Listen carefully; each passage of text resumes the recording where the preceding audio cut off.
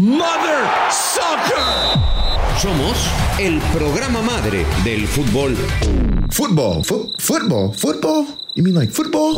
Del soccer en Estados Unidos. Oh, Mother Soccer. Hola, ¿cómo están, hijos de su Mother Soccer? Buongiorno, miércoles coquetón, ya estamos acabando pues la semana. Yo así lo quiero ver, y quiero ver el vaso medio lleno, y es que vamos a mitad de semana, semana de Champions, ya casi se acerca también el Mundial, cada vez estamos mucho más cercanos a viajar a Qatar, y hoy tengo, dos compañeros que son auténticas leyendas, ídolos de la empanada, de la morcilla y por supuesto del americanismo. Señor Ruso Brailovsky, ¿cómo me le va? Buenos días, buenas tardes, buenas noches, qué gusto estar con usted. ¿Cómo andás, Pollo? Bien, todo muy bien. Un saludo también para Juanjo. Bien, a la espera de lo que se venga ahora, ¿no? Ya estamos pisando el Mundial y seguramente ya se va a empezar a delinear qué es lo que cada uno de los equipos hará ya, sin olvidarnos de que el Pachuca fue un justo ganador del torneo local, el equipo que mejor jugó al fútbol durante todo el año, así el torneo pasado lo haya perdido contra el Atlas. Y bueno, sorpresa o no sorpresa, nuevo técnico en Chivas, desconocido para muchos. Correcto, Ruso. Abrazo, Juanjo, hasta Buenos Aires. ¿Cómo estás, amigo? Ya me puedo imaginar contentos con el momento de Leo Messi también. Sí, contentos con el momento de Leo Messi, pero preocupados porque todos los fines de semana cae un nuevo jugador de la selección argentina. La última noticia es lo de Lo Celso, un desgarro, estamos a un poco menos de 20 días del Mundial, no va a llegar al primer partido, lógicamente es un futbolista que se ganó su lugar en la lista, pero yo temo mucho que de aquí al Mundial, en esta locura del calendario, esta carnicería de la FIFA, en donde se piensa, cada liga piensa en sí mismo, la FIFA piensa en su Mundial, nadie piensa en los jugadores. Yo temo que van a caerse un par de soldados más, y ya no solamente de Argentina, estoy preocupado en general porque yo quiero un Mundial con figuras, y este modelo conspira contra las figuras. Totalmente de acuerdo, y mira, precisamente hablando de quien piensa en uno mismo, quien no piensa en los jugadores, llega un señor desconocido para el fútbol mexicano y llega para dirigir al Guadalajara. Veljko Paunovic viene de dirigir, es serbio, es español, jugó en el Atlético de Madrid, dirigió al Reading, dirigió también al Chicago Fire, le fue más o menos, ni tan bien ni tan mal, pero no ganó absolutamente nada, no conoce la liga, no conoce al jugador mexicano, es la apuesta de Fernando Hierro. Y antes de escuchar sus opiniones, mi querido Ruso y Juanjo, quiero escuchar, por favor, señor productor, a nuestros queridos footboxers para que sigan mandando sus mensajes naturalmente, porque este programa lo hacen ustedes. En un momento más doy el número para que sigan mandando sus voice notes. No manden mensajes de WhatsApp normales, no los vamos a leer ni los vamos a contestar. Manden sus voice notes. Tenemos un par, el número es 777-1919-591, repito, 777-1919-591. A ver, señor productor, el primero de los dos. La voz de Footboxers. ¿Cómo andan, hijos de su Mother Soccer? Los saluda Manuel Salazar. Nada más para decirles que sí me dejó bastante decepcionado la teoría mamalona del señor Fernando Ceballos. Yo sinceramente esperaba la teoría mamalona de Chivas le hubiera dado más pelea a este Pachuca en la final. Saludos, hasta luego. Bueno, ahí está el comentario de Manuel Salazar, gracias por participar. Y a ver rápidamente el siguiente. Productor, crack. Muchas gracias, hoy es viernes 27 de octubre, acabo de escuchar el podcast que pusiste en mi audio, muchas gracias, la verdad ahora sí TQM, cabrón, muchas gracias, ya eran como 700 audios que te mandaba, pero ya pusiste el mío, muchas gracias, saludos a Gurbich, a todos los que ojalá estén este lunes en Mother Soccer, porque hijo de su madre, Acabo de terminar de escuchar el programa viernes. ¿Saben quién fue el conductor? Puta madre, Fernando Ceballos.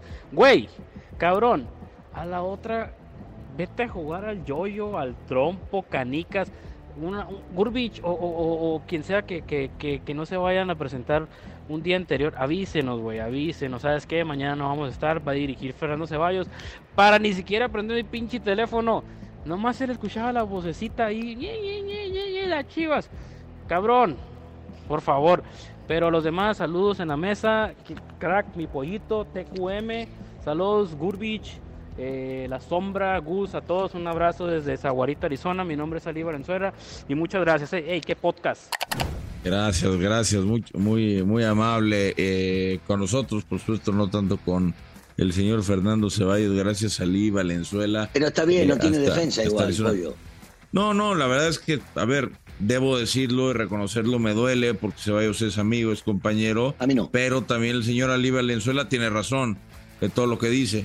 Entonces, yo estoy confundido con Fer Ceballos, sí. Porque, a ver, el 100% de los mensajes que llegan, hablando de Ceballos, un altísimo porcentaje, lo maltratan, dice que no les gusta su trabajo y se ríen de él. Pero digo, ¿dónde están los hinchas de Chivas defendiendo a Ceballos? Porque yo creo que los que mandan mensajes porque él habla de Chivas, pero que los de Chivas también están enojados con Ceballos. ¿Cómo le es que ya se está perdiendo la afición, mi querido. No hay quien quiera a Ceballos, muchachos. Nadie quiere a Ceballos. Pobre cosita fea. Y es que nadie puede defender a las Chivas en su sano juicio, y Ceballos, por decirlo de alguna forma, la caga y la vuelve a cagar. Bueno, vamos a hablar de Paunovic, este director serbio. Es una apuesta muy random, muy rara, muy extraña, inesperada. Se hablaba de Bordalás, se hablaba de Celades, se hablaban de otros nombres, mi querido Russo. Y de pronto llega un técnico que, pues sí dirigió en Europa, como en su momento dijo Fernando Hierro. Sí conoce, entre comillas, la zona, porque estuvo en el Chicago Fire. Pero yo no sé, y quiero que me lo digas tú, ¿no es una apuesta muy arriesgada esta de Amaury Vergara, la de Fernando Hierro, sumando a Paunovic para dirigir a un equipo que únicamente puede jugar con mexicanos? Sí, primero porque la historia dicta que no con técnicos europeos le ha ido muy bien, Inclusive recordemos que en su momento le dejó todo a Johan Cruyff y tampoco terminó resultando. Yo creo que la de Westerhoff posiblemente haya sido la mejor época que tuvieron de la era de Vergara, pero fuera de ello, a mí lo que me cuesta entender es el por qué y para qué. Se habla ahora, por lo menos en declaraciones, que lo han traído por conocer la zona. Para mí es un verso total también. Y por el otro lado, por los cambios que se pueden llegar a hacer. ¿Quién ha dicho que técnicos mexicanos no han triunfado con futbolistas puramente mexicanos? Tenemos a dos que salieron campeones del mundo con sub-17, Chucho y el Potro. Tenemos a otros dos que han logrado medallas, como Luis Fernando Tena llevarse la medalla dorada y contra Brasil en unas Olimpiadas, a Lozano, que salió tercero y se llevó la de bronce. Entonces sí hay gente que ha trabajado con jóvenes y con no tan jóvenes, mexicanos, puros mexicanos, y que ha triunfado. Hace falta traer a alguien de afuera para que aprenda, porque no le va a quedar otra que apoyarse en la gente mexicana que le pongan al lado y empezar a entender lo que significa el trato, el manejo, un vestidor. No es lo mismo. Cuando quieren hacer verme que el fútbol es igual en todos lados, sí, claro, eso lo sabemos todos. Se juega con una pelotita y 11 contra 11. Pero no es lo mismo estar en un vestidor de mexicanos o de argentinos o de europeos. No es lo mismo. Y llama, a mí me llamó de verdad poderosamente la atención. O sea, ha habido técnicos como Ascar Gorta, como John Van Skip, que vinieron a dirigir al Guadalajara, el mismo Westerhoff, pero bueno, no a todos les fue bien. A Westerhoff en su momento sí, bueno, llegó a aquella final, ¿no?, contra los Pumas, y después tuvo cargos directivos, Juanjo, pero ¿en qué estaban pensando? A ver, le tenemos que dar el beneficio de la duda. Hasta que no trabaje, hasta que los partidos no se jueguen, me parece injusto pronosticar si le va a ir bien o si le va a ir mal, porque la neta, y al menos hablo por mí, yo no conozco el trabajo del señor Paunovic, pero Cuando tú tienes una base de puros mexicanos que traen una cultura del mexicano, quererles cambiar a la cultura europea, porque seguramente es lo que van a intentar tanto Hierro como Paunovic, donde no conocen el mercado, no conocen la cantera, no conocen lo difícil que es contratar jugadores de otros equipos porque se los venden algunos más caros o otros ya no quieren ir a jugar a Guadalajara. Vaya, no conoce nadie al señor Paunovic como para que él vaya a Tigres, a Monterrey, a América, a Cruz Azul y convenza a los buenos jugadores mexicanos de ir a Chivas.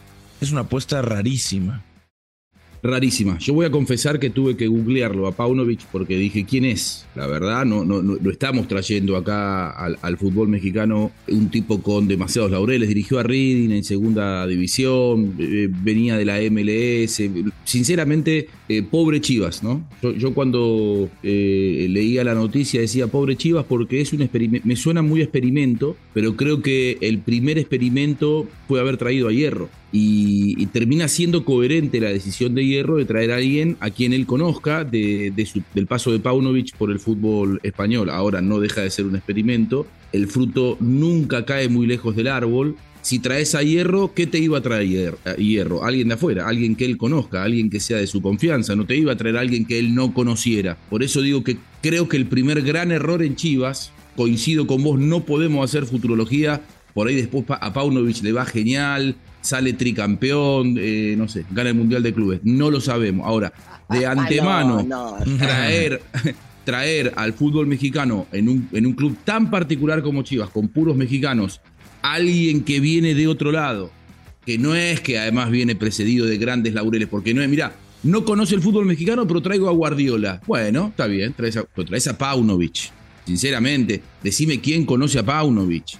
Hubo que googlearlo a Paunovic, pero insisto, creo que el primer gran error es haber traído a Fernando Hierro, que creo que coherentemente trae a alguien de su confianza. Mira, es una jugada rara. Mira que en México han traído cualquier cantidad de directores técnicos desconocidos. Generalmente son sudamericanos, ¿no? Que estuvieron en cualquier equipo en Argentina, o cualquier equipo en Chile, o cualquier equipo en Uruguay, y de repente se les da oportunidad. Por eso ahora también nos extraña mucho lo del Guadalajara después de todos los nombres que se manejó. Vamos a escuchar a Fernando Hierro y las palabras en las que comenta por qué Paunovic era la opción número 1. Fue la prioridad, ¿no? Dentro del concepto, del proyecto, del modelo donde nosotros queríamos llegar. Belko ha sido primera oportunidad siempre, ¿no? Primera decisión siempre para nosotros. En eso no tenemos ningún tipo de duda, ¿no? Yo creo que es un entrenador moderno, un entrenador joven, un entrenador inquieto, un entrenador exigente, un entrenador que nos va a ayudar mucho en el proceso formativo de nuestros chavales jóvenes, ¿no? Conocedor de toda la mentalidad posiblemente del jugador mexicano, y ya te digo, nombres muchos en realidad, bueno, ante eso, pero que sin duda ninguna era la opción número 1 que nosotros teníamos en nuestra cabeza. El perfil del entrenador que estábamos buscando, ¿no? Primero, que hubiese trabajado con gente joven. Es un entrenador que ha sido campeón del mundo en 2015 con Serbia.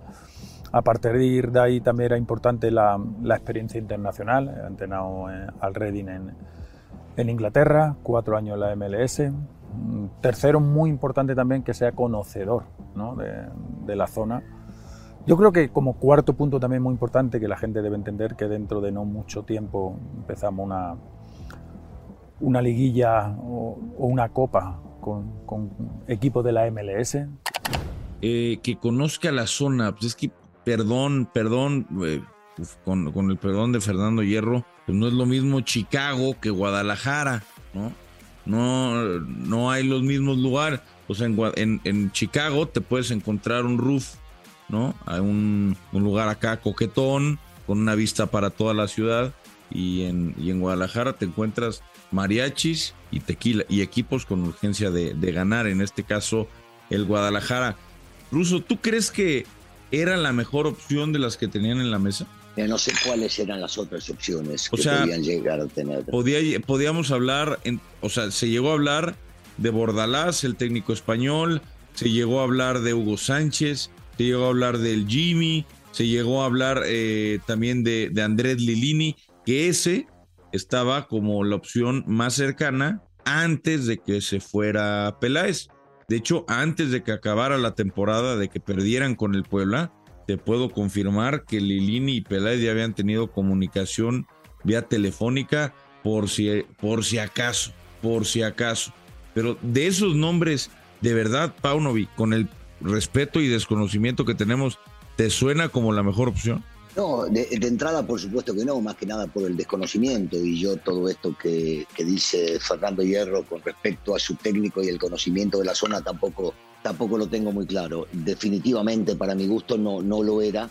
Yo sigo pensando que lo mejor o la mejor opción para Chivas era un técnico de acá que conoce el mercado de acá, que lo mamó, que lo palpó, que le tocó vivir, que le tocó jugar, o por lo menos que le tocó estar en vestidores. Pero Russo, ¿cuántos entrenadores de esas características que coincido conoce Fernando Hierro? Por eso digo que el error capital de Chivas es haber traído a Fernando Hierro, que no me parece que él no tiene confianza en ningún entrenador del mercado mexicano o que pueda conocer el mercado mexicano. Porque coincidís conmigo que Fernando Hierro necesita a alguien de su riñón en ese puesto.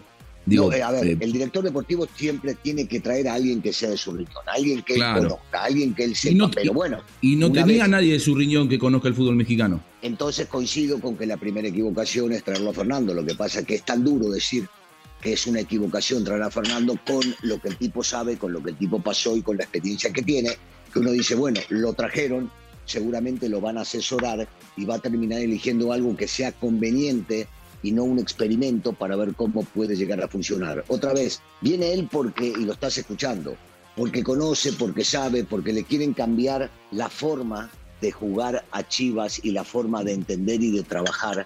Inclusive, sigo insistiendo en lo mismo, no inventaron el hilo negro. Yo trabajé mucho tiempo por aquellos lugares y me tocó ver entrenamientos de gente de allá y comportamientos y cómo. Algunos están preparados para eso. La mayoría y los que somos de acá no estamos preparados para eso. Acá te traen una mentalidad o te quieren inculcar una nueva mentalidad con cosas que se vayan a hacer diferentes y que no entiendo y que no creo, por más que me digan que a Caixinha de entrada le resultó esto en Santos de Torreón, el trabajo que se hace mucho en Europa con que llegan a las 8 de la mañana, se quedan todo el día, descansan, comparten y demás. No va para todos, no es para todos. El futbolista mexicano se termina cansando de todo eso y no me parece que vaya a ser una muy buena decisión el juntarlos todo el tiempo. Encima yo sigo hablando del desconocimiento y ahí Hierro dice que sí conoce. Para mí no conoce, no sabe, no entiende y va a tener que apoyarse en otra gente. Por eso sigo sosteniendo que de entrada, claro, hay que darle el beneficio de la duda porque no lo hemos visto trabajar y la mayoría, y lo estamos reconociendo, no conocemos su trabajo, entonces no podemos llegar a juzgarlo. Pero visto de esta manera, yo entiendo de que no era el ideal. El ideal era alguien de acá que conozca, que sepa, que palpe y que haya estado para entender qué es lo que se necesita dentro de la institución. El tipo va a tener que apoyarse en gente que le pongan alrededor. Y para apoyarse en gente que tiene alrededor, hubiesen dejado a Cadena, que conoce muy bien la estructura de Chivas y cómo se maneja. Hay una imagen Ruso, Juanjo, cuando llega Fernando Hierro, que se junta con algunas de las leyendas de Chivas, ¿no? Con algunos exjugadores que fueron leyendas para el Guadalajara o jugadores muy importantes, y se ve que Fernando Hierro tuvo una plática con ellos. No creo que ellos le hayan dicho que trajera a un técnico serbio español. Definitivamente, obviamente Fernando Hierro cumple con escucharlos, no tiene por qué seguir su consejo como tal. Veremos quién es el cuerpo técnico de Paunovic, ¿no? Cuántos mexicanos tiene, cómo lo rodean o si trae a su propio equipo. Eso es algo que yo abiertamente desconozco. Ahora, Juanjo, ¿cuánto tiempo le van a dar a Paunovic y a Fernando Hierro? Porque ninguno de los dos sabe lo que es trabajar torneos cortos. Ninguno sabe de la exigencia de trabajar y para ganar cada 3 o 4 meses. Obviamente, uno como exjugador del Atlético de Madrid, Paunovic, y Fernando Hierro como leyenda de la selección española y Real Madrid, no le van a temer a la exigencia como tal. Pero ahora es, cada 6 meses tienes que dar resultados o si no, fracasó tu proyecto. ¿Cuánto tiempo le va a dar Fernando Hierro a un técnico serbio, español, para dar resultados y para implantar la filosofía que quiere implantar en el jugador mexicano? El resultado tiene que venir casi inmediato. Sí. Y las formas, el implantar la metodología, no puede llegar inmediato. O sea, no va a ser marzo, no vamos a llegar a marzo. Y los jugadores, la cantera, los cocineros, los utileros, o sea, no van a saber exactamente a detalle cómo quiere trabajar. Se tienen que adaptar. Pero si los resultados no van, que es una posibilidad, la presión va a llegar y yo no sé si aguanten mucho tiempo a Paunovic en ese escenario. En todo equipo grande la exigencia es ganar mañana, es ganar en el día a día. En Chivas está el condicionante de que viene de unas cuantas frustraciones y la gente tiene la mecha corta, es decir, la paciencia se agota. Creo que si vos vas a cambiar mucho la metodología de trabajo, como vos decís, en la alimentación de los futbolistas, primero lo que tenés que llegar es a la fibra del jugador, de que va a apoyarte, es decir, de que se va a alimentar como vos querés. No sé qué capacidad tendrá él de convencer al jugador de Chivas de ser disciplinado, porque ¿qué se habló mucho de este plantel de Chivas? Que era indisciplinado, que tenía problemas fuera del terreno de juego, que un poco se trasladaba al terreno de juego el mal trabajo que se estaba haciendo afuera. Bueno, todo eso él va a tener que cambiarlo desde la pretemporada. Tiene mucho tiempo de trabajo hasta que arranque el campeonato. Creo que tiene tiempo para hacer no digo una revolución, tratar de convencer a los futbolistas. Ahora, cuando empieza a rodar la pelota, todo es muy lindo hasta que empieza el partido. Cuando empieza el partido, te pones la camiseta de un equipo grande, tenés que ganar, y Chivas, si no ven que se da esa revolución, ese cambio drástico, y no sé cuánto podrán darle. Yo creo que Hierro va a querer respaldarlo porque supuestamente está convencido del que trajo. Quiero creer que Paunovic es, como dijo Fernando Hierro, es el que él quería, no es el que consiguió. Porque si es el que él quería, y bueno, tendrá que darle todo el respaldo necesario hasta defenderlo con su propio cargo. Es decir, yo soy Fernando Hierro, me dan autoridad, me dan poder, yo traigo este técnico, no me lo saques a la primera de cambio o al primer mal resultado. Bancámelo por lo menos un año. Imagino que esos plazos se habrán conversado, si es que hay que creerle a Hierro de que Paunovic es el que él quiso y no el que pudo traer. No sé por qué, pero huele a tragedia. Pausa para los de radio. Seguimos acá en el podcast de Modern Soccer.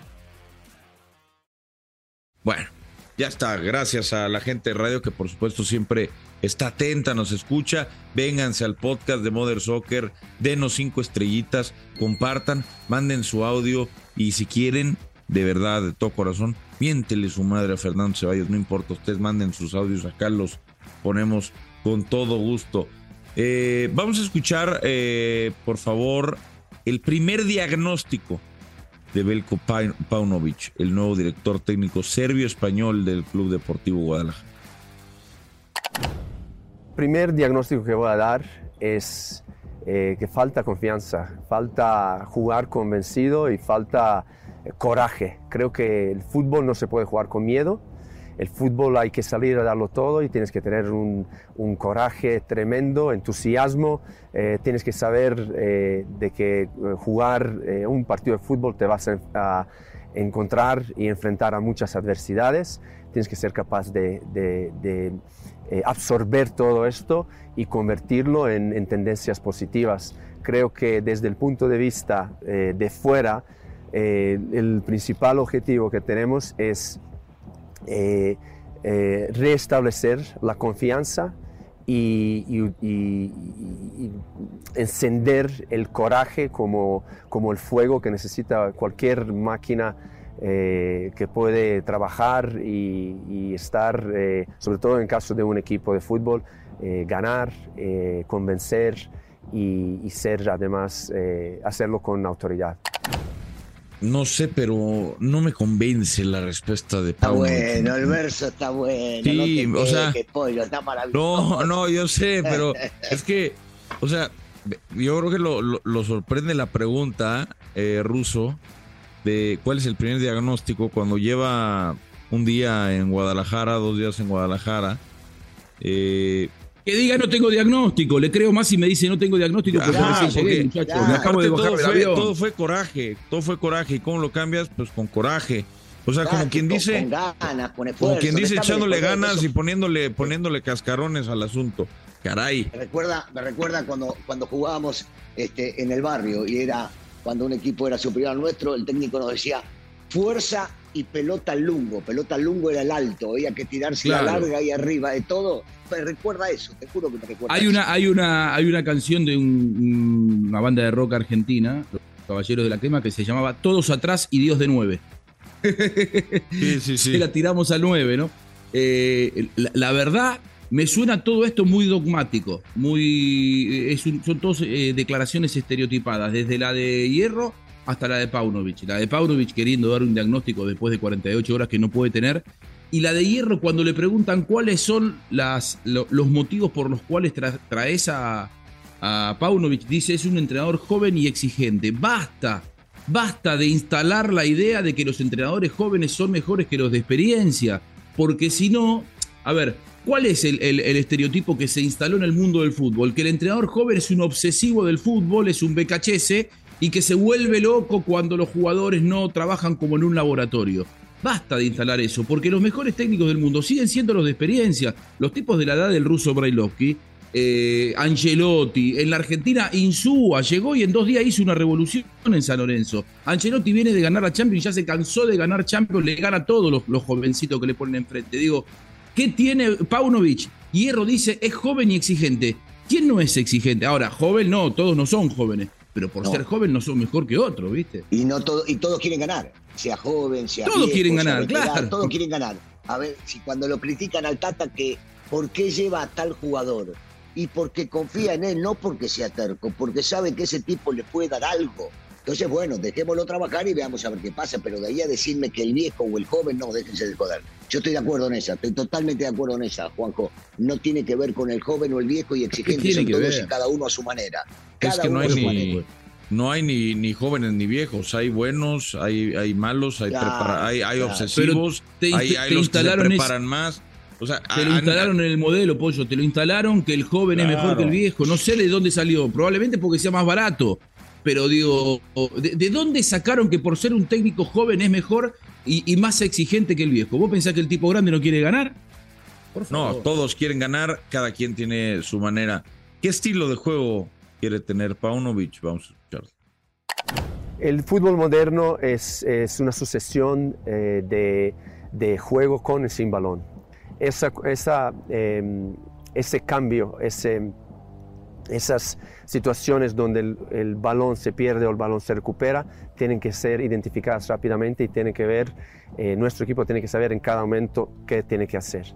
Por lo tanto, la principal idea es, a falta de hacer el diagnóstico general en los próximos días, es jugar en el campo contrario, es sofocar al rival con y sin balón en las 2 fases del juego, ser muy potentes a balón parado, creativos también y sobre todo mantener al rival lejos de nuestra portería.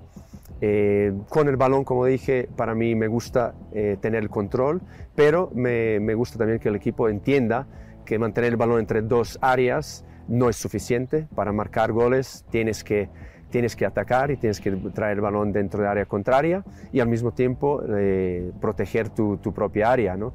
Y creo que si nosotros entendemos que todos juntos, independientemente de los problemas, que va a haber problemas, que va a haber situaciones de duda, que esto es fútbol, señores, pero si nosotros seguimos unidos, vamos a llegar. Y vamos a llegar a llevar el equipo, este club, esta afición, al más alto donde siempre pertenece estar. Y por lo tanto, yo lo que pido es unidad. Y trabajo no va a faltar. Aquí todos somos unos locos del fútbol. A veces también es bueno recordarnos que tenemos familias, pero lo que digo, apasionados igual que nuestra afición y sobre todo cometidos.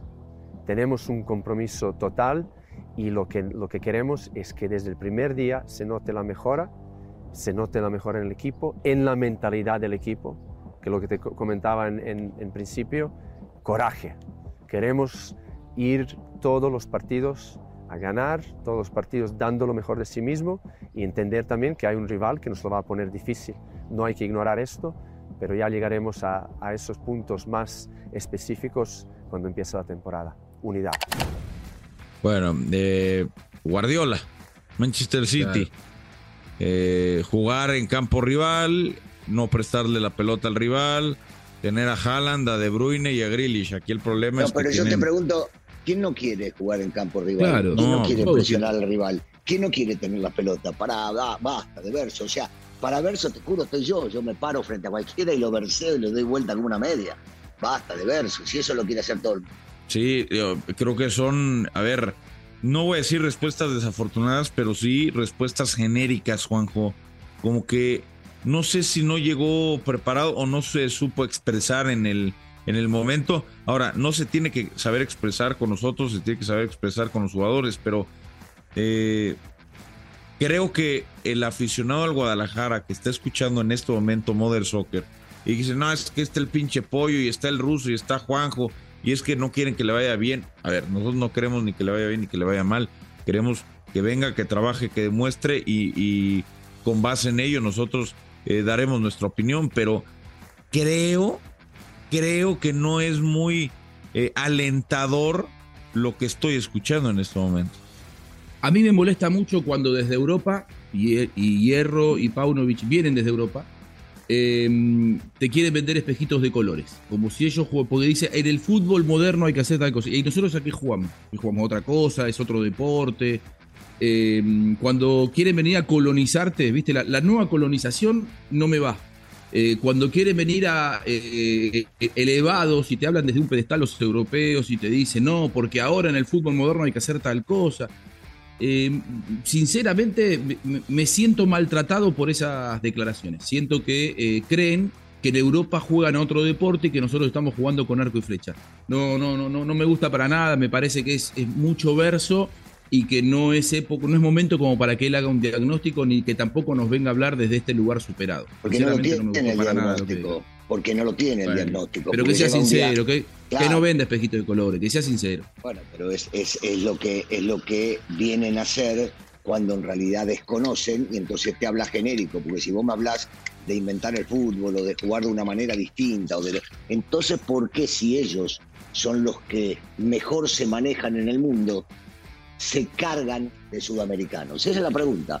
¿Por qué llevan tantos sudamericanos? Para que le den otro color al fútbol que ellos tienen, que por momentos puede llegar a ser apagado. Entonces no vengas a decirme que allá inventaste algo que se desconoce en otro lado. Que allá se juega con una pelota cuadrada y acá con una redonda.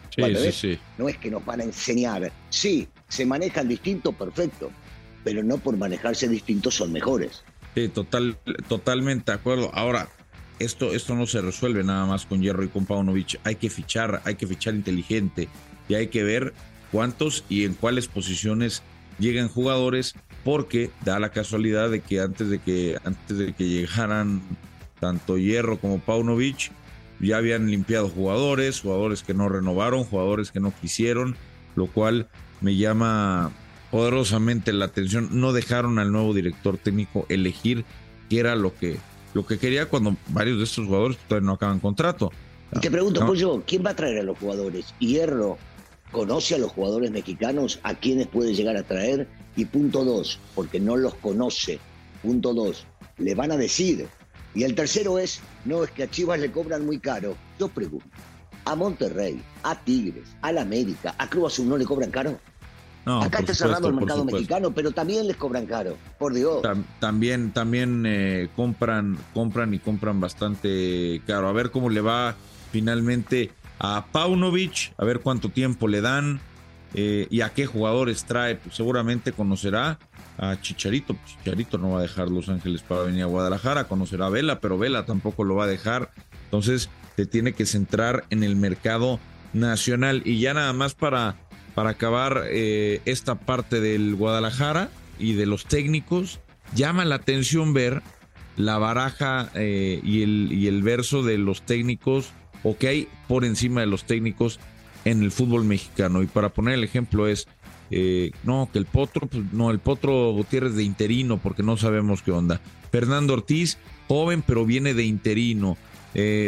Pumas, Rafael Puente del Río, que es muy joven, pero nada más 6 meses. Ahora con esto de Paunovic y a los de experiencia también se les pega. Vucetich se le dice que no está actualizado. El Piojo Herrera, que es muy explosivo. Ahora pareciera que el único decente es Guillermo Almada. Y para eso vino nuestro querido Iván Pérez. Iván, te saludo con mucho gusto para que nos hables del Pachuca, que tiene 7 títulos en 22 años, que ha tenido una gestión ejemplar, que hacía ya un rato que no levantaba la copa y que tiene al técnico de moda, este técnico que al menos yo y muchos otros queremos como el reemplazo de Gerardo Martino a partir de enero, por su estilo, por su dinamismo, por su adaptabilidad con los jóvenes, por su conocimiento de las canteras, pero sobre todo porque ha trabajado en 2 equipos que me parece están marcando una buena pauta en los últimos años. Mi querido Iván, ¿cómo estás? Negocio Redondo. Iván, el Mr. Pérez. Hola, Pollo Ruso.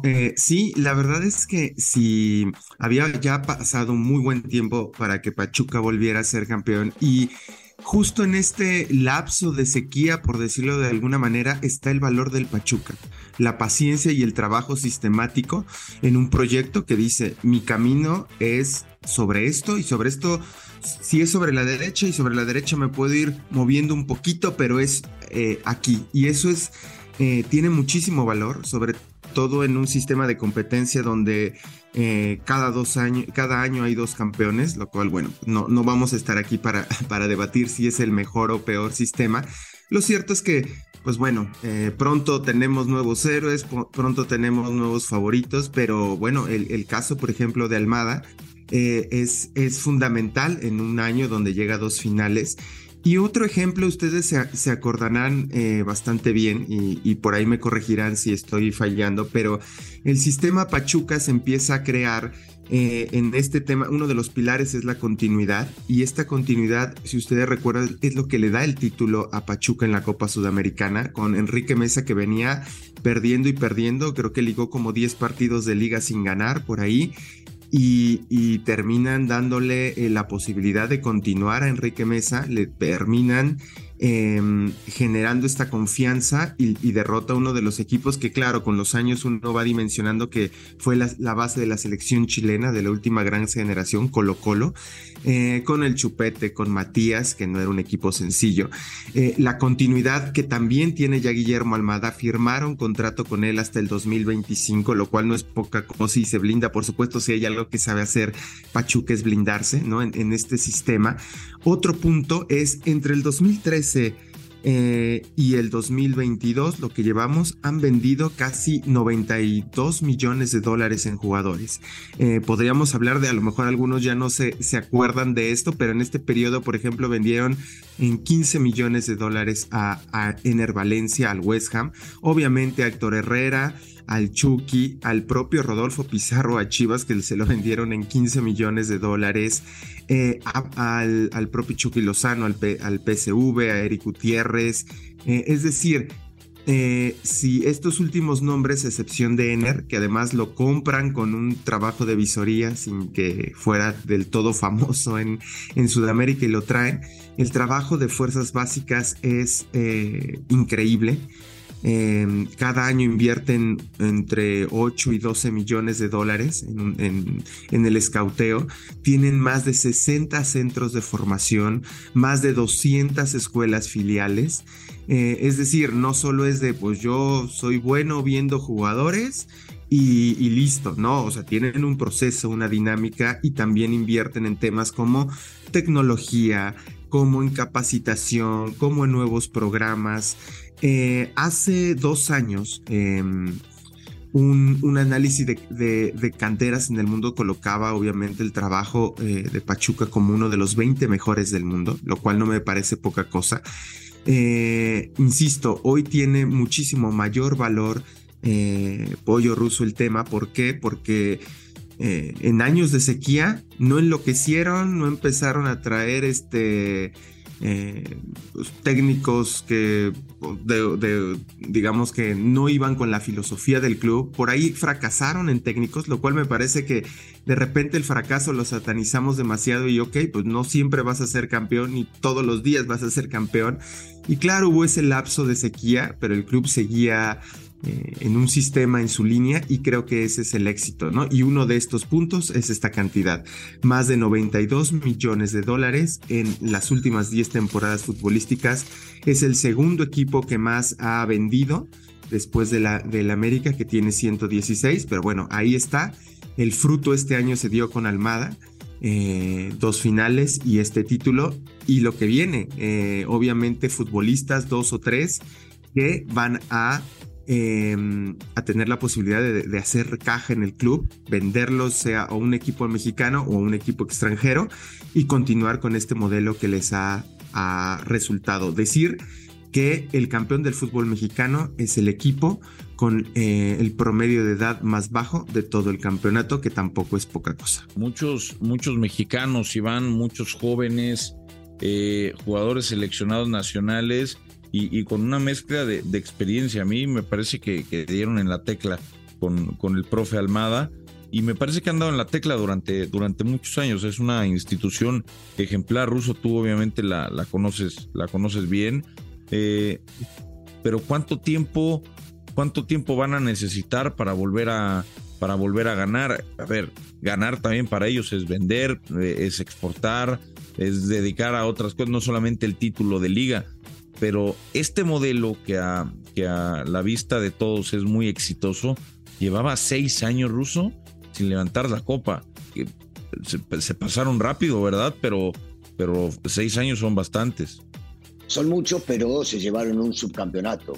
Y hablas de vender, Iván, vas a ver mucho mejor que yo de números, pero con respecto a la venta, yo no tengo dudas que este mundial va a terminar catapultando por lo menos a 2 de los 3, porque yo no podría asegurar que va a viajar el chiquito, porque se habla de la duda, y yo creo que sí debe estar, pero el que decide es Martino.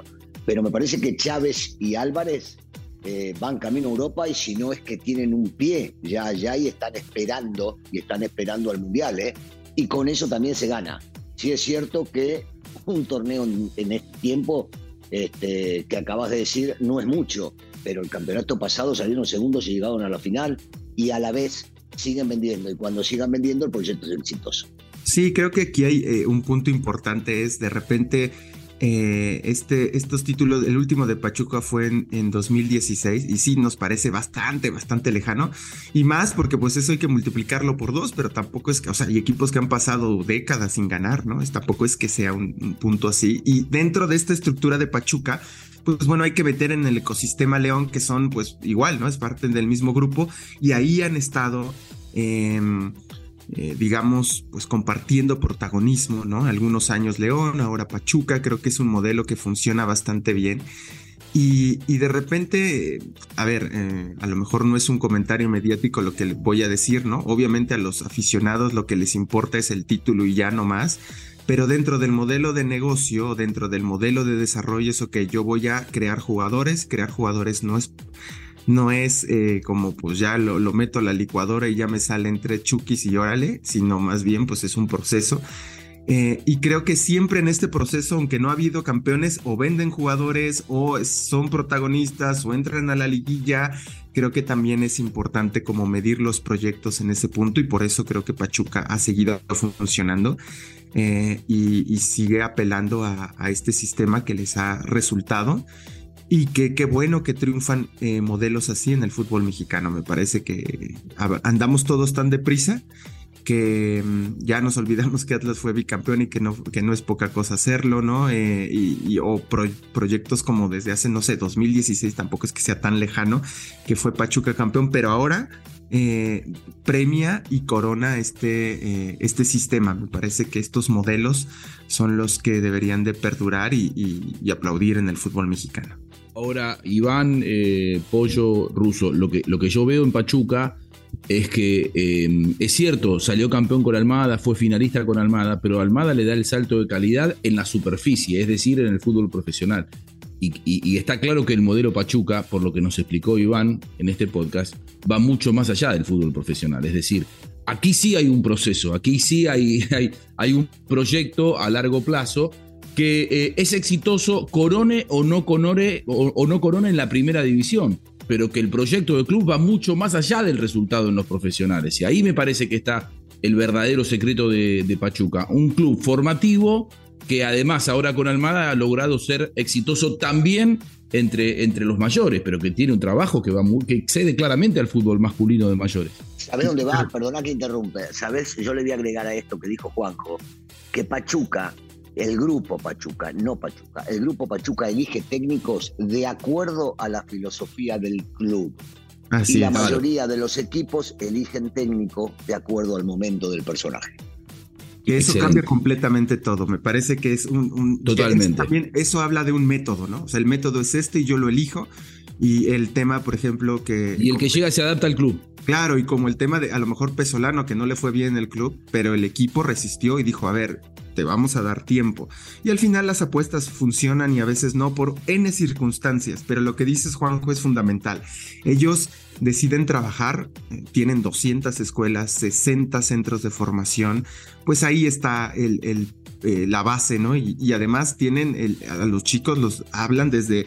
En la página de Pachuca hablan de desarrollo espiritual, mental, obviamente toda la parte futbolística, pero ellos ya te están metiendo otras cosas de, pues nuestra filosofía desde los chavitos de 10 años es esto, y Pachuca es esto, para que lo vayas entendiendo tu niño o tu niña, que esto es Pachuca, ¿no? Y que te ayudamos acá, y que además tienen un desarrollo académico con la Universidad del Fútbol, que muchos de estos jóvenes tienen esta doble de estudiar, pero también estos académicos llegan al fútbol profesional y decir, mira, nosotros desde la ciencia vemos así el fútbol.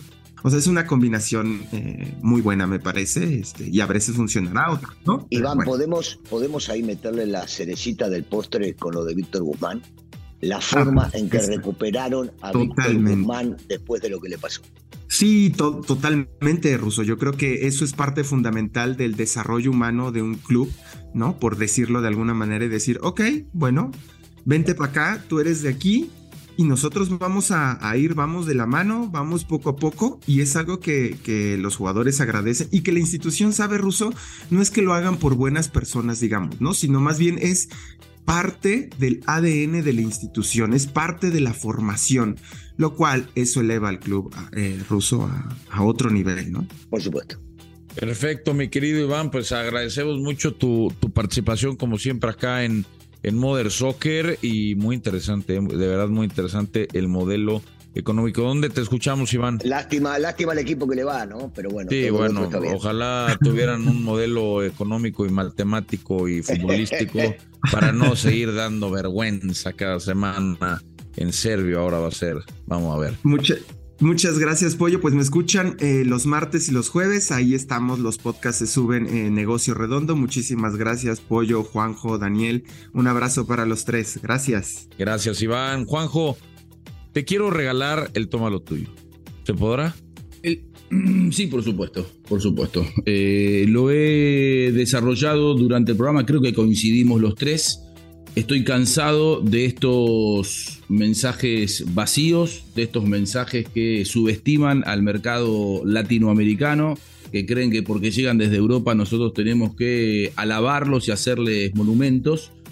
Basta de monumentos para personas que vienen con el verso, con los espejitos de colores. Acá hay que tener resultados. Chivas es un equipo grande, así que Fernando Hierro, querido Paunovic, al primer partido, si no ganás, estás en tela de juicio. Toma lo tuyo para la dupla de el serbio y el español, que creen que en el fútbol de América todavía estamos viviendo como si estuviéramos en el siglo XIX. Chico, toma lo tuyo. Toma lo tuyo, Paunovic, por hablar genérico. Responde lo que se te pregunta y si no lo sabes, di, no lo sé. ¡Bruto focalicero! Y se acabó. Gracias, Russo. Gracias, idem. Toma lo tuyo. Abrazo, Russo. Abrazo. Abrazo a todos, hijos de su Modern Soccer. Recuerden, sigan mandando sus voice notes para que sigan apareciendo acá en Mother Soccer al 777-1919-591. A nombre del perezoso de Miguel Gurbitz, que hoy no quiso venir. Gracias, soy el Pollo, los TQM. Esto fue Mother Soccer, el podcast madre del fútbol en los Estados Unidos y Latinoamérica, exclusivo de Footbox.